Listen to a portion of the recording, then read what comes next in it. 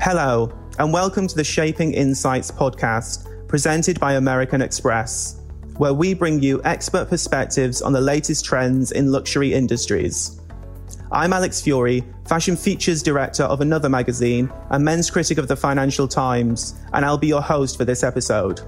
Today, I'm speaking with Kim Jones, the brilliant British artistic director of Dior Men.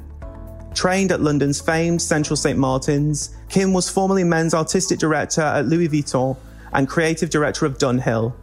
In 2018, he became the head of menswear at the House of Dior, a role which led to him being named Menswear Designer of the Year at the 2019 Fashion Awards. His creativity, unique designs, and pertinent insight into popular culture make him one of the most important menswear designers of his generation. Today, Kim will be offering insight into the role of creativity and innovation in the fashion industry and what interesting shifts he is seeing across the landscape. Welcome, Kim. Thank you very much. To begin, could you tell us a little bit about your journey in terms of your career and the steps that led to your role at Dior Men? I started out from Central St. Martin's in 2001. I did a collection which was received very well, and I started doing a few bits and pieces on my own. But I really wanted to have a role as a creative director, as I went to see Keith Warren, who was working at Louis Vuitton at the time, and he gave me a project to do for spring-summer 2002, and I saw the resources they had and what things they could create, and that was really how, over the years, I had my own label. I worked for various different companies behind the scenes, designing things from Hugo Boss to Iceberg to Umbro, and then I got the role at Alfred Dunhill as creative director, and that was my first foray into being a creative director, but that's the role I really wanted. Went from there to Vuitton very quickly, and then to Dior after 7 years at Vuitton. So was it kind of the resources and the possibilities that being a creative director at a luxury house offered you? Was that what really kind of enticed you, what excited you? Yeah, I mean, I'm interested in the history of a house and what it's got in the archives, as well as creating things out of the best possible fabrications you can get, and really reinterpreting the history and playing around with different ideas and, you know, seeing things in a global scope. And that, for me, is very interesting. I mean, I always was attracted to houses. I don't know why, probably slightly glamorous. It's like just the resources were number one for me. I guess also there's the idea that the archives are a resource in a way, the idea that you have this history that you can look at, examine, and kind of reinvent to make it feel modern and new. Yeah, I mean, it's like you see things all the time. And when I go to the archive, I'll take something. I don't go digging too far because I like to save things for later on. But it's like, you know, I'll then look at it and think about how it should be appropriated for today. I wondered what creative initiatives that you've been exploring during this time of isolation have affected your work. You know, I had a pause when it started because I wanted to see what was going on. And, you know, everything was shut down. The factories are closed, the ateliers are closed, everything's shut. So we need to, you need to stop and think about things. I know, you know, some people got into a scramble having to work all the time, and I don't think that was necessarily the right thing to do. I think that's, you know, there was mistakes come out of stuff like that. I think, you know, a situation that's completely new and out of your control, you just have to sort of sit back, watch and let go a bit and plan. But I mean, you know, we've done 3 collections in lockdown, so it's not like we've been sitting around. It's working remotely. It's a weird, you know, I think I didn't go to a restaurant for 4 months. I've really been in proper lockdown because, you know, as your civil duty, it's kind of something, it's your responsibility to be like that. And I guess also it shows you what is possible without necessarily physically being there, what can be done remotely, and conversely, what has to be done in person. No, absolutely. I mean, fittings essentially have to be done in person. Any sort of fabric choices have to be done in person. I can't let other people choose for me, obviously, because it's, you know, it's my eye that is the thing that gets the brand going. So I just, you know, it's kind of really important. But I just also, it's having time between things. When, you know, weeks go so fast in lockdown, it's very sort of important to be realistic about how fast things should be done. For the House and Dior and other similar brands, what unique opportunities do you feel lockdown has offered? You know, a time to be at home, I'm on a plane or a train every week. It's a rarity, and I enjoy my own time. I think a lot of people don't realise that a pause or a step back or a reflection on stuff is the most important thing you need in a creative role. When you're doing, say, 3 collections in the same period, if you don't stop and have a think about it, then, it's just doesn't turn into anything creative. It's just like, ticking boxes. And for me, that's not how I work, and I don't want to work. It kind of makes you efficient as a creative as well as efficient in terms of kind of business-wise. Yeah. What adaptations have you made to the design processes at Dior since you began? How would you say you've evolved Dior? I didn't want to do what either of their previous directors did, because they both work for LVMH, and I don't think that brands within the same umbrella should cannibalise each other. Mm-hmm. So, I looked at things that worked for them, and then we made our own versions of them. And then I wanted to just create something that was very much starting to look at Dior at the beginning, and also elements of what I'm interested in. I think there's also that feel of kind of evolving a lot of what they've done and making things that feel right for now, lightening up the tailoring, kind of combining different product categories. Just being modern in a way.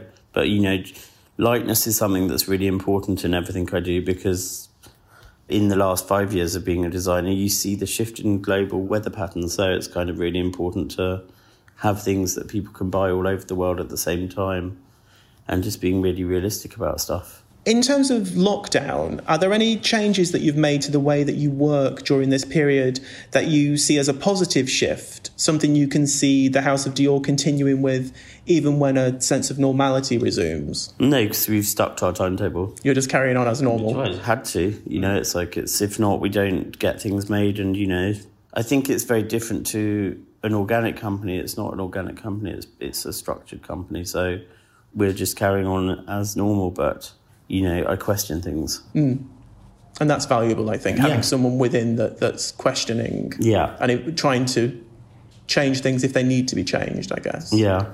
How has technology been impactful to you and your team? What would you say are the major advancements you've been able to utilise?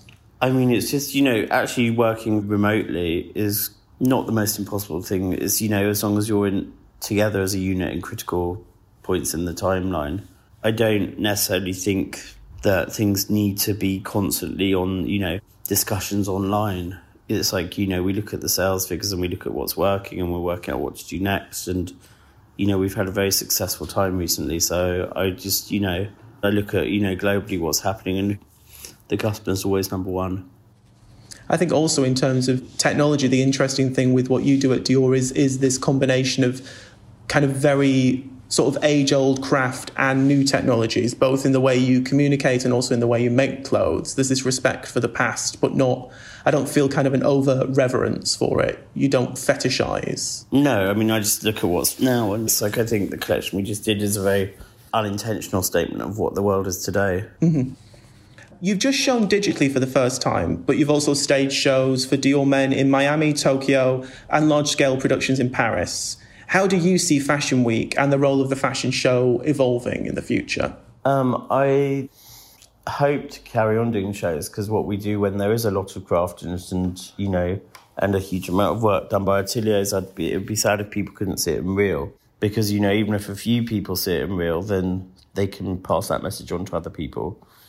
So for me, it's a very important thing to keep on doing fashion shows. But, when it's safe to, I don't think it should be, jumped into. I think that's why at the moment it's interesting, because people are looking at how the fashion show can look in the future if it can't look the way it's been looking in the past. And it's certainly something you experimented with for the spring-summer 2021 show. It was very much about, here are the possibilities for showing a fashion collection online. Yeah, I mean, I wanted it to be sensitive to the artist, and I wanted it to be respectful of his work. So I wanted to tell his story first, which is what we did with Chris Cunningham, which was brilliant, and I'm really happy with it. And then I wanted to show the emotion of the collection in terms of a moving, I didn't want it to be a rework of a fashion show. I wanted it to be a moving image, so to speak. So that's what Jackie Nicholson did. And I think with that documentary as well, it really offered you the thing that is almost impossible to do otherwise, which is to give a real insight into the creative process, kind of the creative decision making, really to kind of unpack it a little bit for everybody. Well, I think actually for that collection in these current climates, that was probably the most perfect way to show it. So you've been one of the pioneers of limited edition drops and exclusive products in luxury. What do you think is the future for that type of merchandise? Well, I look at that kind of drops and it's like more of just like what customers we have there. You know, we have a very consistent customer base. At Vuitton we had it, at Dior we have it. So it's looking at people that like to go shopping a lot, and that's like one of their main hobbies or interests. So it's having things available to have on the market. And, you know, to keep them excited. The two things I've done that are particularly selfish acts, which, you know, I love, was like, one was the Supreme thing, because Supreme's been something I've worn since I was in my teens, and then also with the Dior thing, because Jordan 1 is my favourite shoe of all time, and so I wanted to do one, and I thought, why I don't want to do one with just my name on, I want to do one with Dior, because it's the first time a luxury house, which is the best at what it does, is working with a sportswear house, which is the best at what it does. I guess you also recognise that, in a sense, you're one of the Dior consumers as well. You're the customer. Exactly. Yeah, no, I am. I'm not. I don't think about myself when I design, but when I do things like that, it's quite sort of, it's something I'd have liked to have seen. So that's where it comes from. And it's totally these different worlds as well. It's about colliding two things that you'd never expect to be kind of combined in that sort of way. Certainly not in a luxury way. Yeah, exactly. You have one of the most powerful front rows in fashion. How important is celebrity for Dior Men? What does celebrity help you as an artistic director to communicate? I'm not sure. You know, they're people that are friends of mine. Obviously, you know, people admire them. And it's like, you know, most of them are women that come and see my shows because they're my friends. But then, you know, I've got people like David, who was the first person I dressed at Dior. And, you know, I love him. You know, he's a really good friend. And it's like, we just get on. And it's like that thing of where you click, and he really, you know, when you're doing fittings with him or when you're talking to him about clothes, he really understands them. Mm-hmm. And so for me, it's just, you know, appreciation of people that I appreciate coming to the show more than anything else. It's like, I mean, celebrity seems to be very influential on young people, you know, but I just, you know, these are people I've known for quite a long time. It's not a strategy. No, it's not a strategy. It's just, you know, it's nice to, when you do something you're proud of doing, you want your friends to be there. Also, I guess there's a kind of, with a lot of them, there's a kindred spirit. I know with people you've met during your time at Dior, there's something that you feel akin with them in some kind of a way. It never feels like it's a sort of empty celebrity. No, it's never forced. It's like, you know, we meet because we have something in common. And someone like J Balvin or Maluma that, you know, we started talking on Instagram, and it was just like, I like the fact of what they do and how I find it interesting how so super famous they are. And, you know, yeah, somewhere like in the UK, it's not so famous, but I just love them as people. They're just really good people, actually, I have to say. And I think, you know, we talk about clothes and we talk about lots of different things and culture and architecture and all sorts of stuff. But, you know, you meet people along the way, and it's like, it's just interesting to have these opportunities allow you to meet people you would never meet otherwise. It's one of the great things about fashion as well, I think, that it can unite people across these different disciplines. I mean, you know, it's only recently that I really, really thought that, well, what I do makes people very happy. It gives them confidence wearing something. And I think that's a really important thing. It doesn't make it sound so superficial. Mm-hmm. And, you know, loads of people are very anti-fashion, but they're anti-fashion usually for a certain reason.